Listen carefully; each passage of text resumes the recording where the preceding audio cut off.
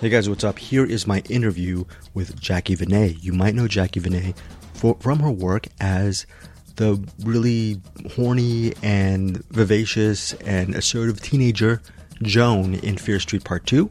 If you've seen Fear Street Part 2, hopefully you liked her performance in that. I remember watching her work in Fear Street Part 2 along with the other ensemble cast. That was my favorite installment of the three. I loved each of the movies, but the second one was my favorite.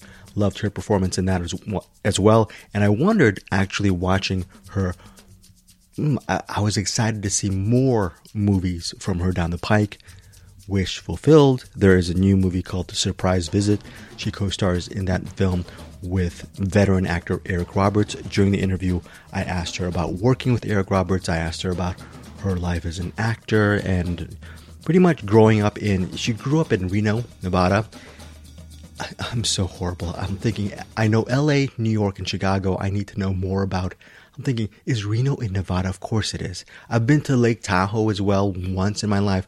I have not traveled anywhere. Oh, yeah, I used to live in Minnesota. I lived in Edina, Minnesota for about a year and a half. Other than that, my knowledge of the U.S. is horrible. I'm a horrible human being. I apologize. But anyways, Jacqi Vene, she grew up in Reno. And about 5 or 6 years ago, she moved to Los Angeles to pursue her career as an actress. And within several years, she landed that role, Fear Street Part 2. I think that movie was actually shot maybe a couple of years ago. Last year, she shot The Surprise Visit with Eric Roberts in the middle of the pandemic. I asked her about shooting during COVID times, the challenge of doing that as well. The interview is about 25 to 28 minutes, around that time. Really interesting interview. Hopefully, Jacqi Vene goes further in her career. Really love talking to her. She's very artistic. She also talks about a short film she just recently completed with a fellow collaborator. So there's that. Also The Surprise Visit, based on a true story, interesting film. It has crime elements to it. I don't want to give too much away. She plays a meth addict, and she talks about this in the interview. She's a meth addict. She's saddled up with a guy who is a fellow drug addict, and they're both going on a very, very not a very promising path, and they need money to survive, or, well, not just to survive, but probably she wants to actually lead a straight life, and he believes that he wants to lead a straight life, but addiction is a beast, and sometimes the addiction will get the best of you. And this movie, it's a crime drama, and Eric Roberts plays the father of her boyfriend, and yeah, interesting film, interesting things happen. There's a twist. I don't want to give too much away about The Surprise Visit. I also asked her about the ending, which was to me, a little bit of, it was ambiguous and pretty interesting the way they shot it. And she talks about the ending as well, and I'm going to save that for members of our Cinematics Patreon group. Also, I talked to her about a certain scene she shot in Fear Street Part 2, and I'm going to leave that for the Patreon listeners as well. I'm going to upload that this weekend. But anyways, if you like Jacqi Vene in Fear Street Part 2 or want to learn more about this actress, check out the interview as well, coming soon. And then last but not least, our Cinematics buddy, and my Find Your Film co-host, Bruce Perkey, stepped in for me last minute to take part in the virtual press day for this new animated film called Belle. Belle, like the Surprise Visit, hits theaters January 14th in theaters on demand.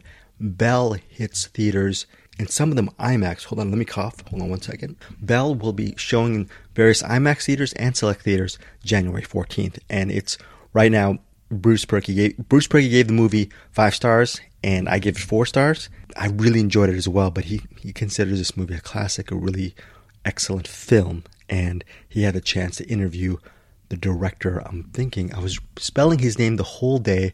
I don't even know how to really pronounce it. Let me look at him right now. So yeah, this guy's name, it's so hard to pronounce, in my opinion. Mamoru, Mamoru, and Hosoda, Hosoda. Mamoru Hosoda is the writer-director behind Belle, and Bruce participated in this virtual press day along with 4 or 5 other journalists. They had the filmmaker for about 25 minutes, so Bruce was only able to get one question in, but it was a very, very good question. He asked the filmmaker, about the difference between the way reality and virtual reality is portrayed in this film. And Belle centers on this lonely girl named Suzu. She is very sheltered and she is depressed in her real life because she suffered a loss early in her life, and she escapes. The way she escapes is she pretends to be a singer. Her digital avatar in the virtual universe is a singer named Belle, and this performer instantly gets millions and millions of followers, or people love to see her in this virtual world simply called You. The virtual world is called You. So Belle centers on Suzu's journeys in life, in reality, as well as this, I guess, what is Zuckerberg calling it now? The metaverse. Let's just call it the metaverse. Well, in this movie, it's called the virtual world of You. So Bruce Purkey was able to ask Mamoru Hosoda a really interesting question about Belle's universe. All right, so here is the interview with Jacqi Vene for the surprise visit, and then after that, I'm going to splice. I'm not splicing anything.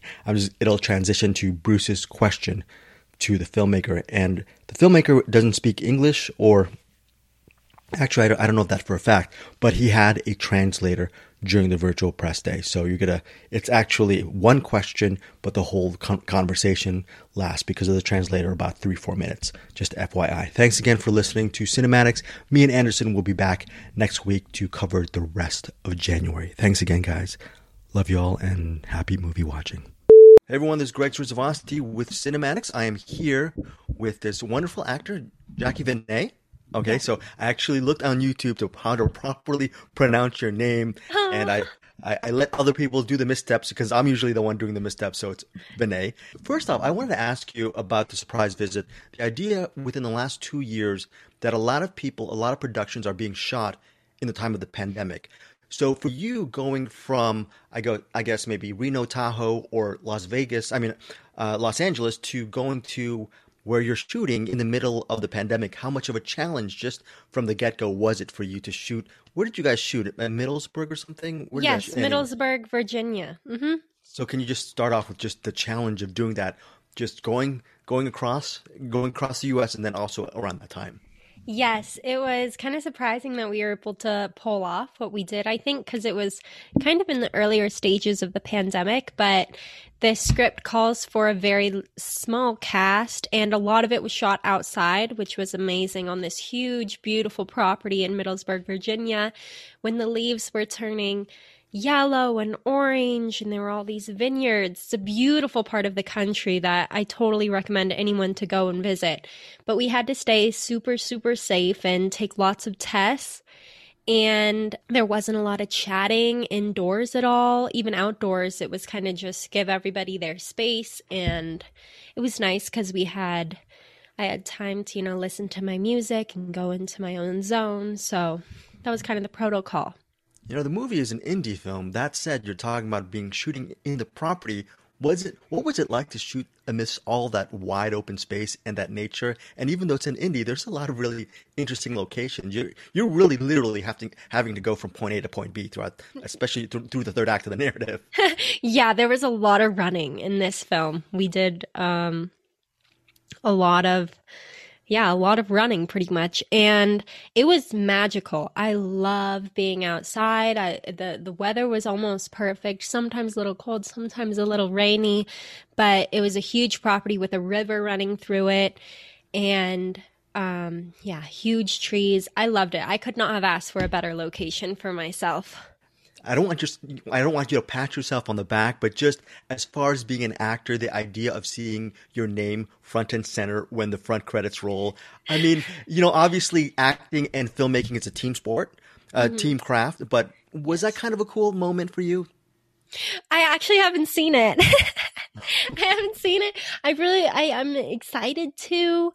Yeah, I don't know what happened there, but I don't really love seeing the stuff I do, especially when I have to do interviews and stuff. I'm a little bit more self-deprecating, I think, than necessary. So it's nice to, I don't know. I'll probably get over that, hopefully, in my career, but I'm so grateful and so excited. It is a lovely feeling, even just talking about it. I don't know what it is, if it's my ego being like, yeah, or what, but something about the idea of being able to see myself on a big screen, someone can go buy a ticket and see it, is really magical. You know, I was listening to some of your past interviews on YouTube and reading up on you a little bit, and you and I are sort of two sides of a different coin. I was raised in LA since 10, so if it doesn't have concrete or smog threatening my actual breathing, then I don't feel like a human being. Whereas you, whereas you growing up, I'm assuming Reno and the now Tahoe. Can you just talk about the flip of what's it like to not grow up in the city where smog isn't filling your lungs, and what is the joy of that? Because for me, anything that's living that's not human, I get scared of. So can you tell listeners about the flip side of that experience?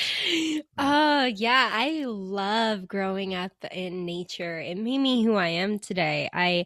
My dad grew up as a veterinarian's assistant, and one of my sisters is now becoming a veterinarian, and we are just animal lovers. We had horses, we had a pony, we had pigs, we had cows, we had chickens, and all these were just our friends. We didn't eat them. We just took care of them and played with them, and we had lizards and frogs, and um, I was always outside, and all of us were. My mom would just be like, okay, be back before dark, and we'd be off running into the woods or the rolling hills, and the imagination that you can just explore with. We used to play Harry Potter. We'd make it up. We'd just break sticks off branches or witches and make potions out of mud. And I think that's honestly where my idea of storytelling really started to blossom, was just being able to play and explore. And nature's just a canvas for you to imagine. You know, there's acting, obviously you're in your early 20s, I believe, right now, but you're talking about breaking sticks, Harry Potter. Does that keep you in touch with your, I guess, not to be too therapeutic or therapy here, but does it keep you in touch with that inner child? Because children, it seems, to have the best imagination. My 5-year-old niece is much more imaginative has much more imagination than I do at 50. So can you speak to that level? Does this craft help you get to that place? Yeah, totally. I mean, as kids, or at least in my experience, kids, we like to dress up and we like to pretend, and acting is just not having to really grow up. You get to play pretend and you get to dress up. And I think it's the most magical thing in the world that I get to make it my career and be a kid in a lot of different ways. It doesn't mean there's not a lot of focus and energy and work and discipline that goes into it. It's not to say it's taken lightly, but it is so much play, and I do get to play as like a kid. So yeah. There is some play in the surprise visit, but this is a different kind of play. Can you just talk about the character and immersing yourself in someone who's completely different than who you are? It's a completely different situation that any of us would ever want to be. How does one prepare for that? And what was that journey like for you, and just in the big picture of things? Well, thank you for thinking it's nothing like me. Yeah, she is a meth addict, and I was really excited to play someone that was so much different from me. And it's addiction is something that affects almost everybody I know in some way, shape, or form. Um, either we know somebody who knows somebody, or you yourself have struggled with it, or your mom or your dad or your brother. So many circumstances, especially in our culture today. And I really wanted to get in touch with that. I watched a lot of this YouTube documentary series called Soft White Underbelly, of this photographer, videographer guy who goes and interviews real life people who struggle with a lot of different things in life, a lot being addiction to hardcore drugs. So getting into that headspace, it's very dark and emotional. I feel so deeply for people affected by it. It's a very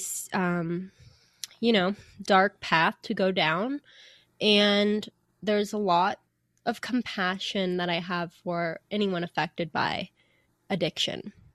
Maybe I'm reading a little bit too much into this private visit, but the idea of that, of addiction, that crime itself is not just some premeditated thing. There are things that just happen in the midst of addiction and desperation that even whether you're a bad guy or a bad person or not, can you talk to the fact that there's really no black and white in many ways in the story? You're talking about compassion, if you really delve into the story.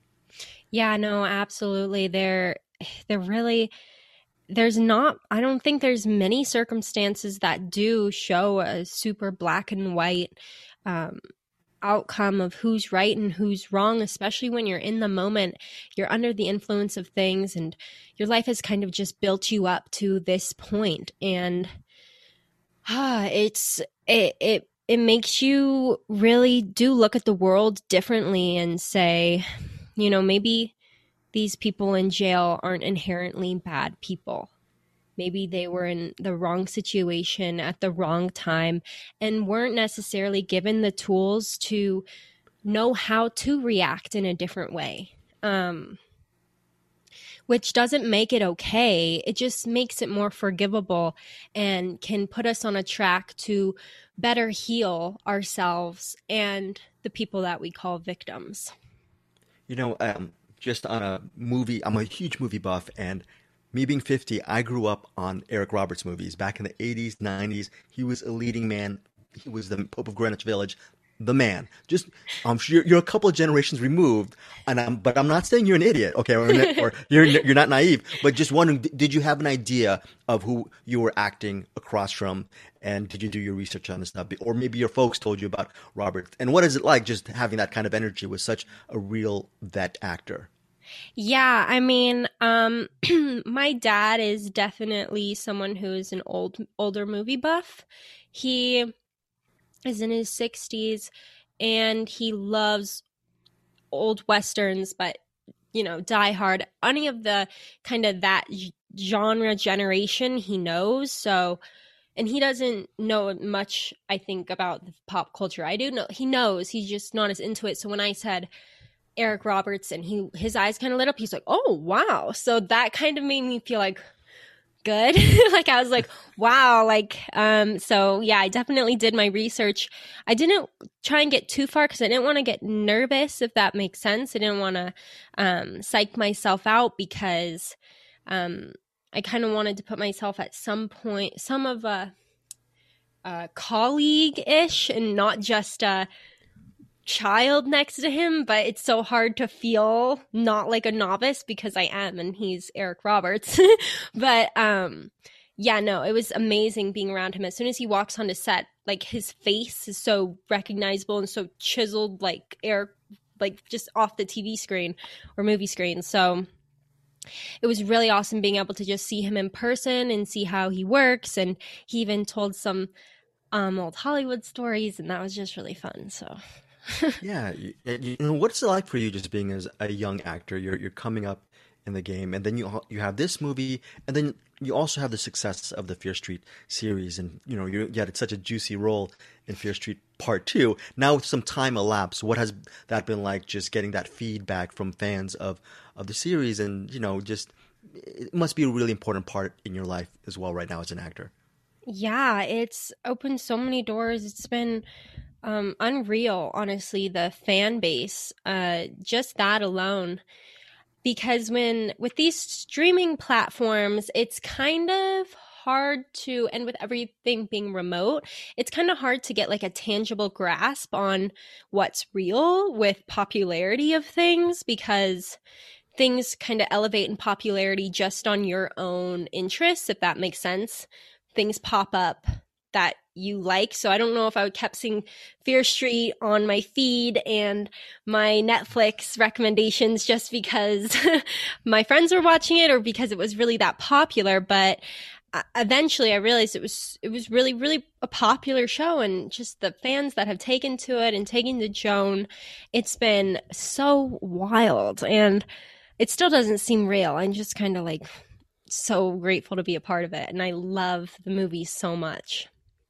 Again, maybe I'm reading into it a little bit too much, but was it fun playing a character who you're gonna either love or hate, but she has real agency of who she is? I just love that. The fact that was that joy for you just to play someone like that? Just Yeah, it was. It really was. I definitely had some trepidation or some intimidation with the sex scene. Because, there's always that nervousness being on set, but I love the new perspective of in the film industry of women, of it's her choice she's doing it and taking advantage of that. Like you said, she has agency of who she is, and that really did propel me through it. And she is kind of her own person through the whole entire film, and no one can tell her otherwise.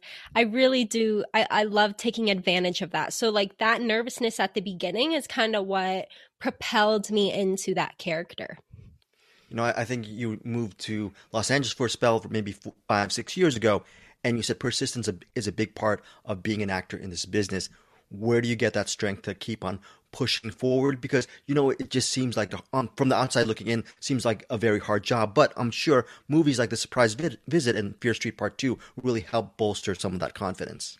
Yeah, I really do hope that you kind of have to start to find the confidence on your own before you get those things. But it takes a while, and I really don't know where it came from. It has to come from just pure passion, honestly, because like the passion just has to be a little bit more than the fear. Like I still have the fear right there, like, but I just have the passion a little bit more for some reason.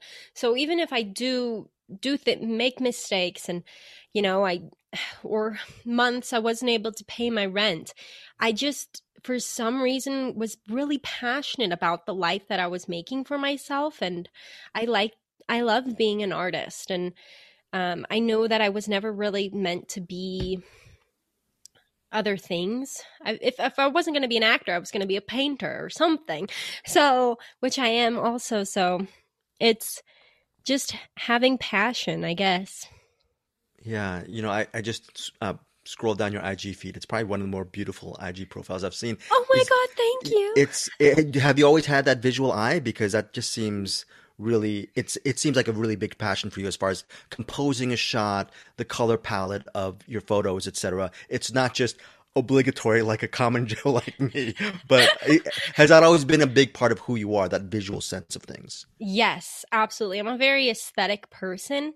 I very much so love fashion. I love color palettes, like you say. I love interior design. I love the aesthetics of something that's pleasing to an eye.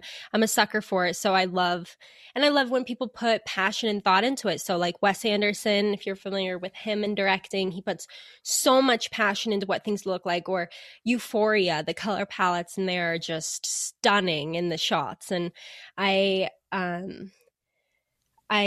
in the short that I just directed and wrote, I definitely put a lot of thought into the colors and the shots. And yeah, thank you for noticing. That's so sweet. Now, okay, I also noticed it's obvious you said short that you just directed. How much work do you put into that? Especially now, everyone is either like me, paranoid and wearing masks and don't even want to talk to people. And then there's other people who are slowly going out into existence. How do you do Yeah. a short right in the middle of this? And can you even tell our listeners or viewers what it's about or not? Yes, I actually just released it. So you can find it through my Instagram on YouTube. But it's called Glitter, and it's an artist song, Patrick Droney, a wonderful artist, and it's a beautiful song. And I actually just did it with one other person. So my friend who had a camera, I'd been wanting to make this short, and I was like, I'm not going to have many other chances to do this. We had zero budget, and I didn't want to get the hassle of all the stuff going on with COVID. I didn't want to put anyone at risk. So I was like, let's just see what we can do. It's like just the two of us. It's just going to be me in it. We ended up cutting a lot of stuff and changing it.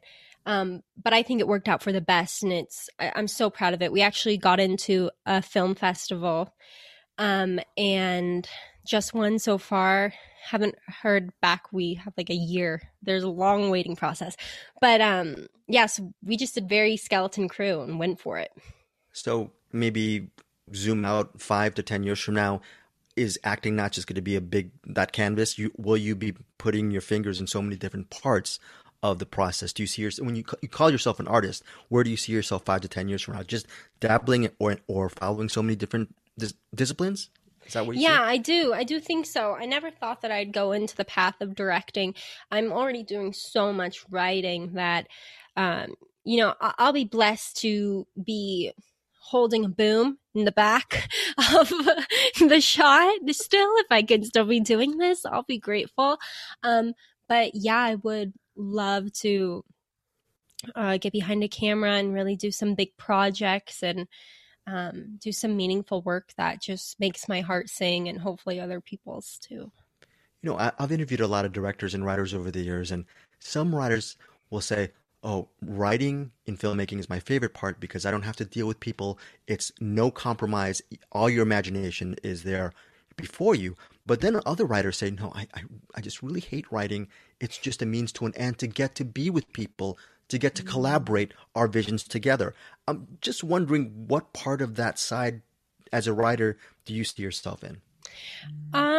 I when I did the directing, I loved it so much. It was kind of hypnotic and the time just flew by, as opposed to acting where sometimes the hours really drag on because you're waiting on so many other moving parts. You're really just a piece to the puzzle, as in the waiting to be placed, as in the director is putting all the pieces, the puzzle together themselves. And I like having a little bit of that control when it is something that's my image, because I have very specific images and I see everything and I kind of want to have that control to do it. But I don't mind bouncing back and forth between different roles. If I'm passionate about a story, I want to be able to have enough humility and understanding of the story to be able to take a step back and say, what should I be doing that tells the story the best? So if that means that someone else needs to direct or different writers need to come on, then I'm all for that. I just want to tell the story the best way it can be told. Jacqi, for podcast listeners, can you recommend one of your all-time favorite films, and what is it about this specific film that still resonates with you today? And yeah, I'm thinking you might even pick some kind of Wes Anderson film just right off the top. But anyways, but your choice. Gosh. But yeah. Wow. I'm going to do two, and I'm going to go for one more popular one that's been one for a long time and a more recent one. I would say Interstellar is one of my all-time favorite movies. I love the play with time and space, and I love how attentive you have to be when you watch it and how present it really makes you, and the soundtrack is stunning. And then for a newer one, I'm going to go for this movie that I recently saw called The Alpinist, and it's a documentary documentary that was done by the same people of Free Solo. And that is also just living in the present without needing to be recognized for what you're doing, because you're doing what you're doing because you love it and for no other reason. I love that documentary, but I told our listeners there's a big barrier to entry because it really depends on how you look at life.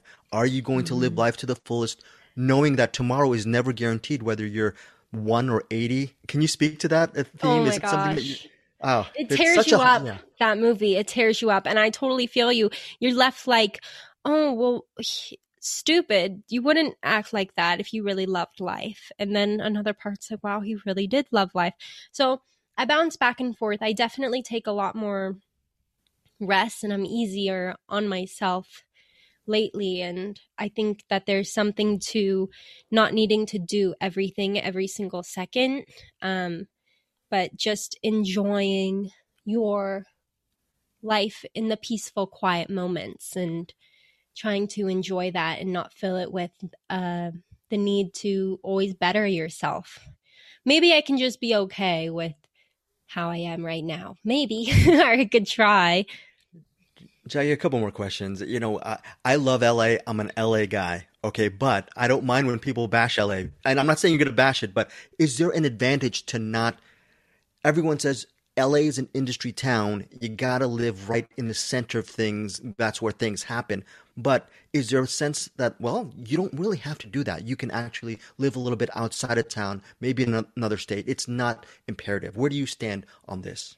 Well, I do love LA. I can't be there 24/7 because it does make me a little bit too focused on things that aren't important for my career, as I've found out.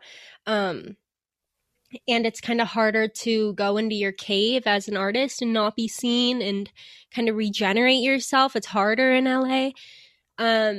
So I would say that a mix between the two. It was super crucial for me to be there at the beginning of my career, at least for me, because it put me in. And whenever I'm in LA, I always take advantage of the community that I have created for myself there, of calling someone and say, hey, you want to try and like make a cool song with this or something? Or, hey, you want to film this and or take some photos, and talking to all people of different creative aspects, because they all live in the hub of LA, and that's super crucial and important. But there is something to just drawing your own path and not worrying about the city life and what everyone's up to and what you're wearing and what you look like. It's just not as important. Or going to a party and saying, what do you do? And you're like, well, I haven't done anything for 6 months, but you try and make something up to feel good about yourself. So you just have to have a balance. And right now you don't necessarily need to be in LA because everything is remote. So that's something beautiful that's happening right now. But if you feel like it would help you really kickstart your career and really make some connections and friends that you can create with, then that's something to not take for granted. Well, thank you so much for your time. I really appreciate it. And also, as an audio person, props, you are one of the 1% of quote unquote talent who actually uses their own mic. So props on that. Thank you so much. I appreciate it. What a great interview. Thank you. Hello. Thank you again for making such a beautiful and emotionally resonant movie. I was kind of blown away by this. Kind of going along the question we just had, I was struck by the fact that in your virtual world of you don't make it automatically a negative thing, and you don't make the I guess the quote real world a positive thing necessarily. There's an intermix between the two. My question to you would be, how did you balance and view the difference between the quote real world and the you world, and how you wanted that to affect the viewer? 今回本当にこの映画作っていただいてありがとうございます。すごく素敵なビジュアル的にもそうですし、そういう感情的な映画だったと思います。先ほどの質問から追加という形で聞くんですけど、すごいバーチャルの世界を 100% ネガティブな描き方をせず、で同時にそのいわゆる現実世界っていうものを、100% ポジティブじゃないようにも描きつつ、結構そこら辺のバランスをうまく取れてると私は感じたんですが、それってなんか監督の中でどういうふうにやっぱり整理されているのかな、そのバーチャル世界の見せ方といわゆる現実世界の見せ方。これはね、なんかすごいやっぱりこうなんかこうインターネットの描写みたいなことを自分もそのインターネットを舞台にして映画を作ってるんで、他の映画監督が作った作品を見るんですけども、なんかこうね、なんか二項対立的な描き方が多い気がするんですよ。つまりそのなんだろう、現実はつまんないけどもインターネットの世界は素晴らしいとか、もしくはインターネットの世界は嘘にまみれてひどい世界なんで人間性を失ってるから、現実に戻れとかね、自然に戻れとか昔に戻れとかっていうようなこととか、なんかこうね、どっちがいい悪いみたいなことをなんか言うんだけども、僕が思うにはやっぱりどっちの世界にも両方いい面悪い面があるっていうことなんですね。この映画っていうのは、美女と野獣がベースになってるけど、美女と野獣っていう曲っていうね、反対なものが同時に存在する世界っていう風なことなんで、今回のベルって映画は、あらゆるところでこう二つのなんだろう、世界のなんか対比みたいなことを、どのアングルにおいてもそういう風に見えるように作りました。それはそのバーチャルと現実的対比だけじゃなくて、さまざまななんか学生の、恋愛模様についてもそうだし、親子の関係においても全然別の親子関係がそれぞれ描かれてるみたいな。で、そういうようなことの中でこの映画のなんていうかなんだ変化する社会の中で僕らはどうやって生きていくかみたいなことをなんか描けたらいいなと思ったんですね。誰か、何かを悪者にするわけじゃなくて、そういう中で、何か、サバイブしていく、現代をサバイブしていくには、どうするかっていうことについての映画だと思う。Because I have made a few films myself using the internet as a backdrop, I tend to watch other films that also take this idea of a virtual world or that take the theme of the internet and tries to add some commentary to it. And oftentimes I noticed it's very extreme, the narrative or the message that I think the author or creator is trying to deliver, which perhaps the real world is really boring, but when I go into the internet, it's this vast, wondrous space and world. Or the opposite narratives I often see where the internet is this evil thing that strips us of our humanity and we need to return back to nature and go offline. And the narratives are oftentimes very extreme, but I wanted to, in my movie, take into account the good and bad sides of both. And the story by which this movie is inspired, Beauty and the Beast, also has these extremities that coexist. So whatever angle you look at this movie from, I wanted to make sure that there were different contrasting elements sort of pulling at each other, the virtual world versus reality, the sort of student romance, the relationship between parent and child. There are multiple contrasts simultaneously occurring. And what I felt was that in a very kind of shifting and changing society, it's really hard to figure out, well, how do we live? What's the answer? But hopefully this movie will help people in some ways come up with their own answer of how to navigate the present day kind of social constructs that we have.